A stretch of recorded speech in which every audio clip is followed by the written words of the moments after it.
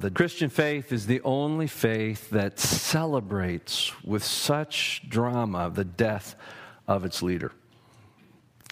Whereas the others celebrate the life, the teaching in particular, we see all of that as simply validation of the primary purpose for the life of Jesus, and that is the cross.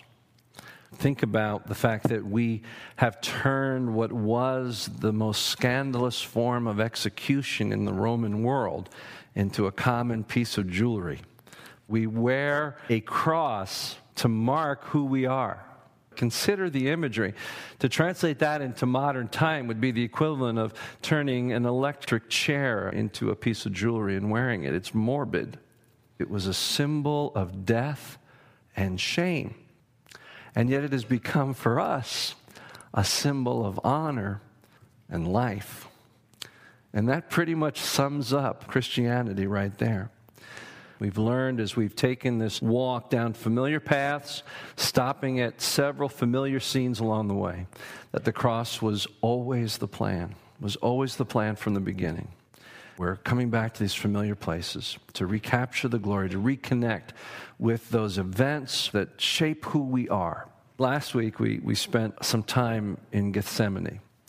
Today, I want to linger with you at Golgotha. The Latin term is Calvary, and it means the skull. I've chosen today to look at this scene through Matthew's eyes. I'm going to ask you to turn with me to Matthew chapter 27. And I'm going to read verse 27 all the way to the end of the chapter. Then the governor's soldiers took Jesus into the praetorium and gathered the whole company of soldiers around him. They stripped him and put a scarlet robe on him, and then twisted together a crown of thorns and set it on his head. They put a staff in his right hand and knelt in front of him and mocked him. "Hail, King of the Jews," they said. They spit on him and took the staff and struck him on the head again and again. And after they had mocked him, they took off the robe and put his own clothes on him, and then they led him away to be crucified. As they were going out, they met a man from Cyrene named Simon, and they forced him to carry the cross. They came to a place called Golgotha, which means the place of the skull. They offered Jesus wine to drink mixed with gall, but after tasting it, he refused to drink it. And when they had crucified him, they divided up his clothes by casting lots, and sitting down, they kept watch over him. Above his head, they placed the written charge against him: "This is Jesus, the King of the Jews." 2 robbers were crucified with him, one on his right and one on his left. Those who passed by hurled insults at him, shaking their heads and saying, "You who are going to destroy the temple and build it in 3 days, save yourself. Come down from the cross if you are the Son of God." In the same way, the chief priests, the teachers of the law, and the elders mocked him. "He saved others," they said, "but he can't save himself. He's the King of Israel. Let him come down now from the cross, and we will believe in him. He trusts in God. Let God rescue him now if he wants him, for he said, 'I am the Son of God.'" In the same way, the robbers who were crucified with him also heaped insults on him. From the 6th hour until the 9th hour, darkness came over all the land. About the 9th hour, Jesus cried out in a loud voice, "Eloi, Eloi, lama sabachthani," which means, my God, why have you forsaken me?" And when some of those standing there heard this, they said, "He's calling on Elijah."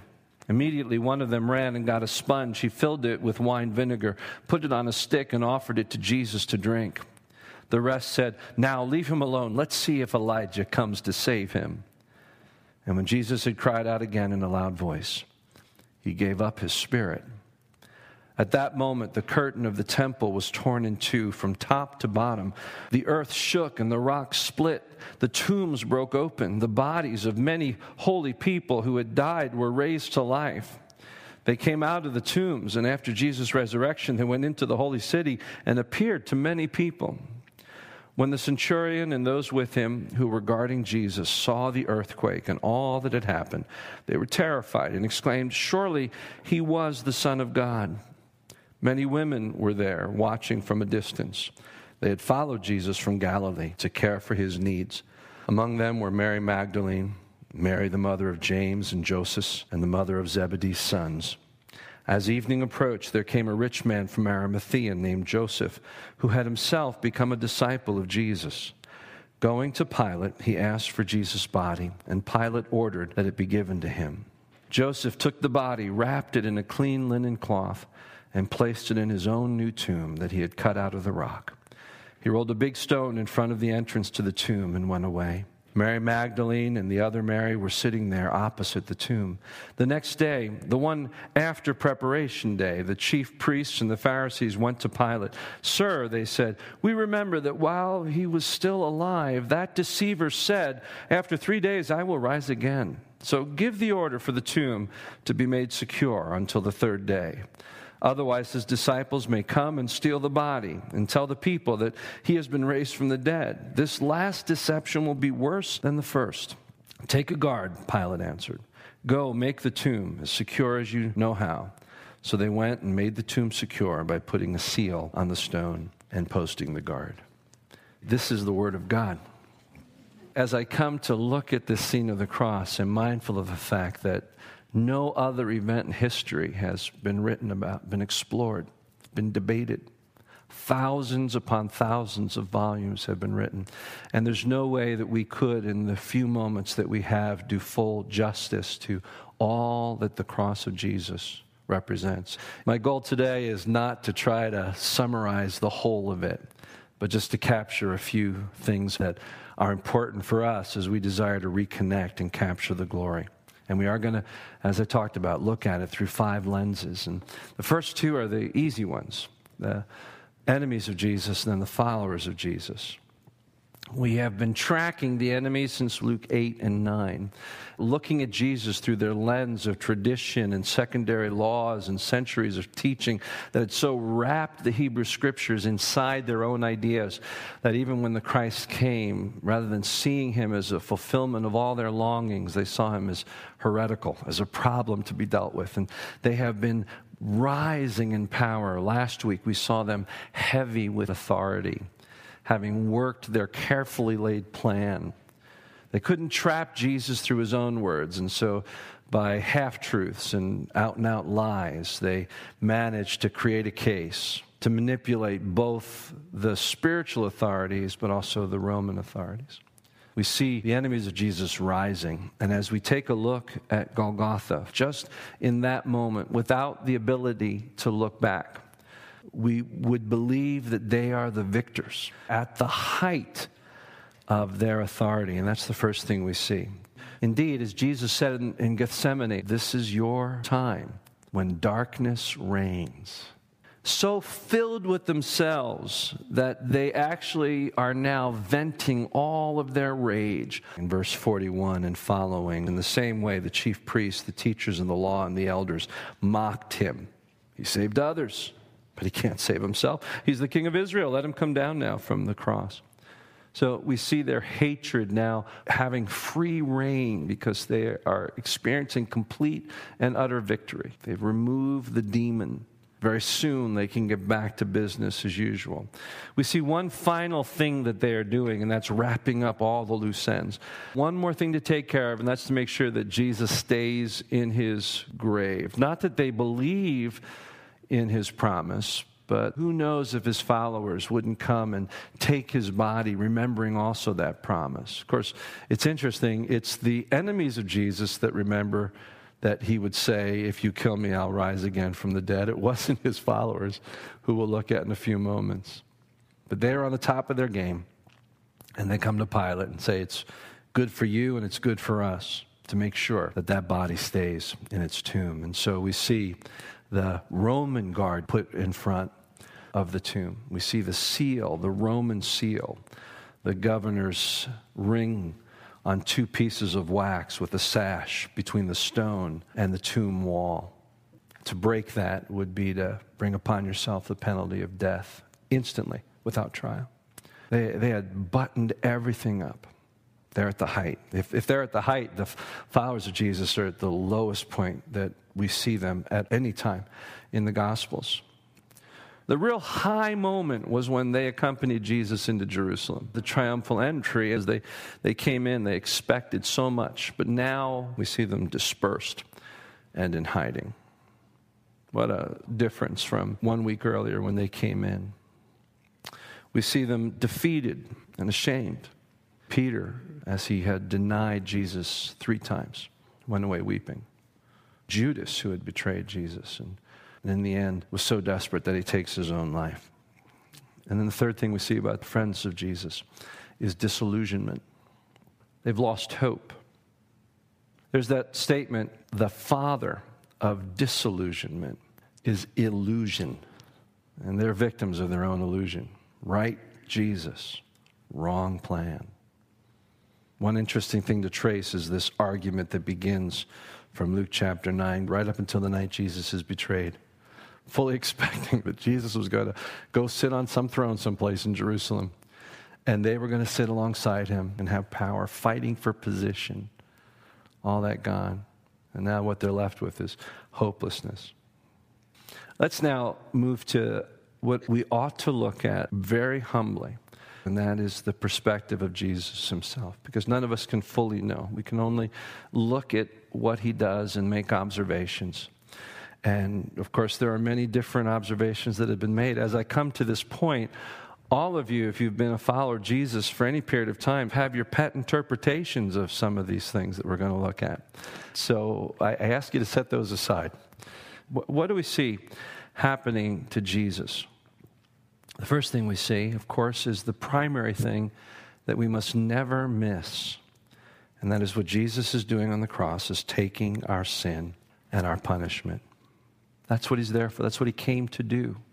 He came to seek and to save that which was lost. Paul says in 2 Corinthians 5 that God was in Christ reconciling the world to himself, not counting our sins against us. How did it happen? He goes on and says, God made him who knew no sin to become sin for us, so that in him we might become the righteousness of God. What is Jesus doing on the cross? Is he failing? No, he is succeeding. He is taking our sin and our punishment. But even while he's doing that, you see something really marvelous. Have you ever noticed that right up until his last breath, Jesus never stops ministering and never stops teaching and never stops caring? Sometimes we miss that because we see the anguish. We focus so much on the pain. We treat the 7 final words of Jesus as some sort of poetic journey. And we read great symbolism to them. And each is worthy of it. But if you just come at it and look at it, what you see is Jesus still on the cross, being the Savior, ministering to people. Look at him as he cries out to the Father on behalf of his executioners, Father, forgive them, for they know not what they do. Look at him as he offers grace to the thief on the cross and says, today you'll be with me in paradise.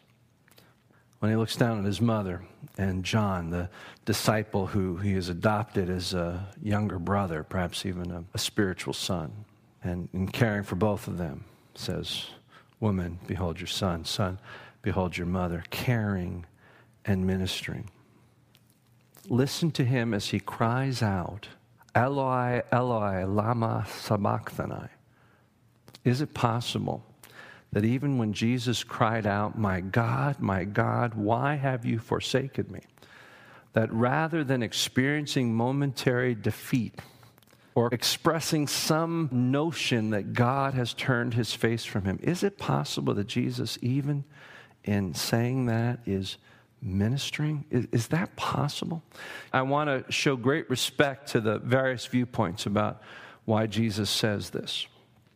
Traditionally, and there's great merit for it. And I don't want to argue either or. It certainly could be both. We think of Jesus crying out to his Father who has forsaken him because that's what sin does. It separates us from God. Isaiah 59:2. Your sins have put a separation between you and your God. Your iniquities have caused him to turn his face from you so that he does not hear. We look at that moment when it became dark, and we'll talk about that darkness in just a moment. And when Jesus, through that darkness, cries out to his Father and says, why have you forsaken me? And we see in that, because the Son became our sin, the Father turning from his Son and abandoning him. If that is indeed what happened, it is a very meaningful thought. But I want to suggest another way of looking at it. You see, a common way of teaching in that day for rabbis was to invoke an entire psalm by simply quoting the opening statement. Remember, Jesus was a teacher. He's quoting the first line of a messianic psalm. It's Psalm 22. I invite you to turn with me. And I want to suggest the possibility that Jesus is, in fact, teaching right up till the very end, pointing to the passage that speaks of what is happening in this very moment. It's haunting to make that connection. Psalm 22.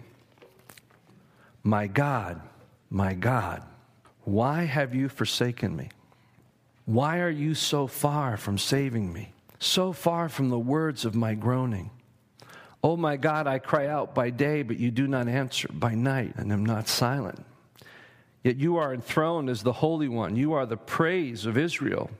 In you our fathers put their trust. They trusted, and you delivered them. They cried to you, and were saved. In you they trusted, and were not disappointed. I'm just going to pause here because I don't want you to miss what I'm about to read. Okay? We have read in Matthew the details around the crucifixion of Jesus. We are about to read them again, only written 1,000 years before the events took place. Verse 6, but I am a worm and not a man, scorned by men and despised by the people. All who see me mock me. They hurl insults, shaking their heads. He trusts in the Lord. Let the Lord rescue him. Let him deliver him, since he delights in him. Yet you brought me out of the womb. You made me trust in you even at my mother's breast. From birth I was cast upon you. From my mother's womb you have been my God. Do not be far from me, for trouble is near and there is no one to help. Many bulls surround me. Strong bulls of Bashan encircle me. Roaring lions tearing their prey open their mouths wide against me. I am poured out like water. All my bones are out of joint. My heart was turned to wax. It has melted away within me. My strength is dried up like a potsherd. My tongue sticks to the roof of my mouth. You lay me in the dust of death. Dogs have surrounded me. A band of evil men has encircled me. Listen to this. They have pierced my hands and my feet. I can count all my bones. People stare and gloat over me. They divide my garments among them and cast lots for my clothing. That's haunting, isn't it? You see what Jesus may very well be doing for us? Even as he hangs, suspended between heaven and earth, taking our sin, the wrath of God upon himself for that sin, he's pointing the path. He's still teaching. He's saying to the world, do you see what I'm doing for you? What I was always meant to do for you. It's just as important to see how the psalm ends. Look at verse 22. I will declare your name to my brothers in the congregation. I will praise you. You who fear the Lord, praise him. All you descendants of Jacob, honor him. Revere him, all you descendants of Israel, for he has not despised or disdained the suffering of the afflicted one. What? What does it say? He begins by crying out, my God, why have you forsaken me? But he ends by reminding himself, he has not forsaken me. He has not disdained the suffering of the afflicted one. He has not hidden his face from him. He has listened to his cry for help. From you comes the theme of my praise in the great assembly. Before those who fear you will I fulfill my vows. If what I'm suggesting is correct, then in fact, Jesus is not crying out in desperation. It's not a moment where his faith fails him. It is not a moment when the Father rejects his Son. In fact, he is calling us out to see what he's doing. And it is also a declaration that in crying out to his Father, just as happened in Gethsemane, the Father has not forsaken him. He has heard his cry. He has come to his side. It's really powerful, isn't it? It's amazing to consider that.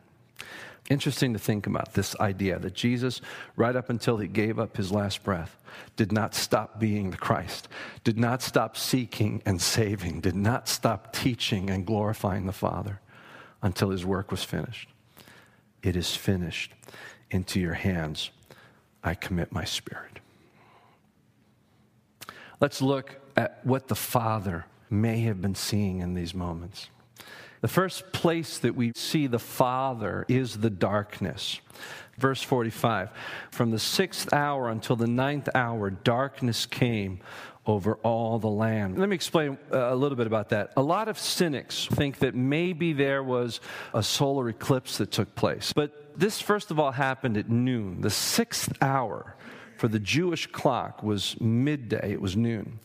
Passover always took place when there was a new moon. Solar eclipses never take place during a new moon. This is an act of God along the line of the darkness that the Egyptians experienced when God was pouring out his anger and wrath against them.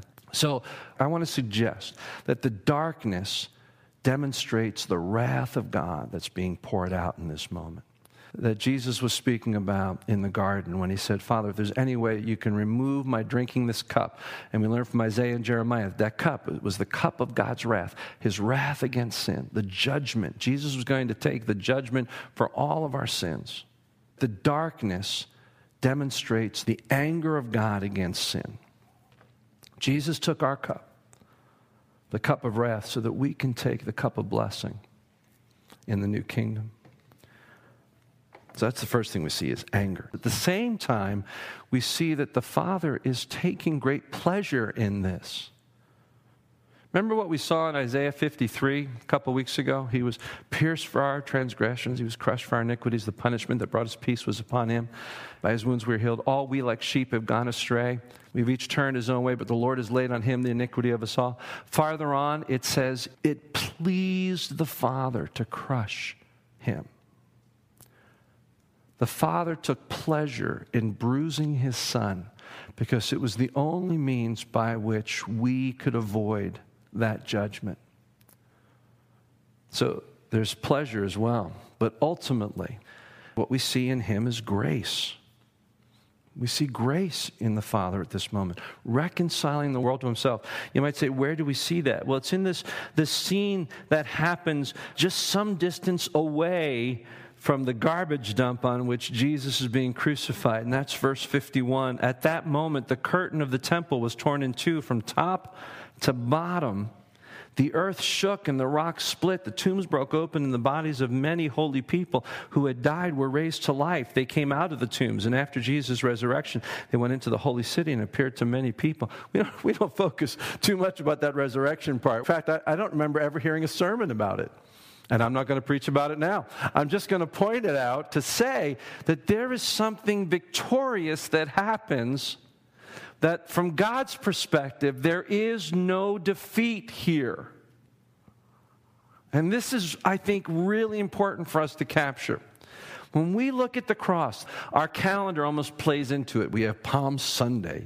The triumphal entry is on a Sunday. Easter's on a Sunday. When do we celebrate the death of Christ? Good Friday. And that's appropriate because that's when it happened in the week. But on our cultural scale of importance, how many of us actually make Good Friday services? Not extremely well attended in most of the Protestant church, because what we see essentially is the death of Christ as a necessary evil, as a temporary setback so that we can celebrate the ultimate victory, which is Easter Sunday. But that isn't God's perspective. God does not see the cross as a defeat to be overcome. God the Father sees the cross as the victory. And we'll talk about the resurrection and the role it plays in validating that victory. But the cross, from God the Father's perspective, was a win. How do we know that? We know that because the veil that had stood in the temple to separate all of humanity, except the high priest once a year, from God and the Holy of Holies, was literally torn, and he's very careful to say it, from the top to the bottom. Do you understand that? It's as though God reached out of heaven and just went, we don't need this anymore. because the true Lamb of God has shed his blood for all of us. God's wrath has been satisfied. The barrier between us and intimacy with the Father can be done away with.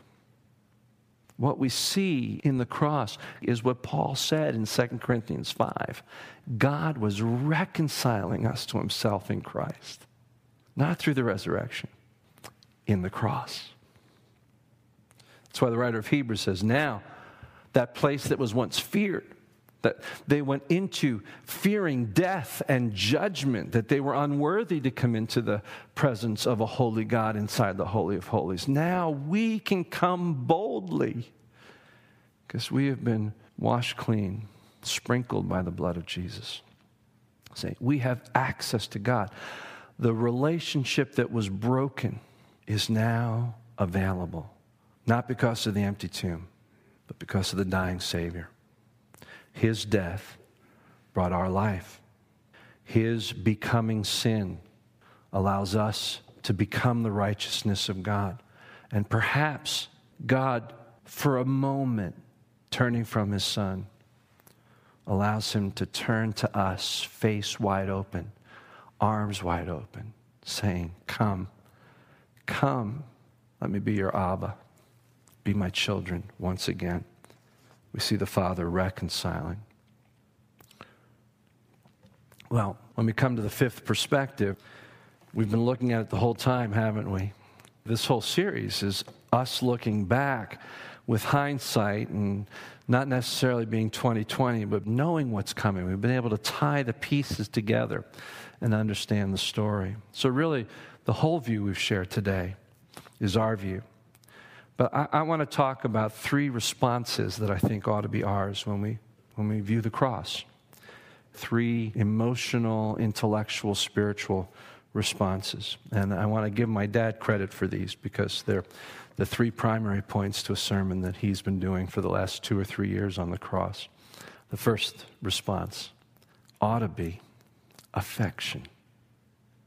Romans 5. God demonstrated his love for us in this. While we were yet sinners, Christ died for us. When we look at the cross, we see the Father's love for us. We see the Son's love for the Father.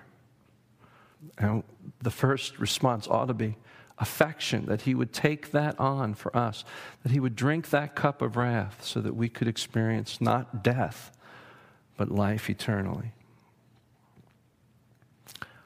A second response is anguish. I think that there ought to be a moment in this season before we come to the celebration next week where we recognize what made the cross necessary. And we own up that it was your sin, it was my sin that put him there. All we, like sheep, have gone astray. Each of us has turned his own way, and the Lord has laid on him the iniquities of us all. There ought to be some anguish in that as we look at the suffering he takes and recognize that that should be us, were it not for the reconciling love and saving grace of God. And then the third thing, and this is what we always want to recapture when we come back to it, and that is the sense of amazement and wonder. It should never be our goal when we go back through these familiar stories to button them up, to get them all figured out.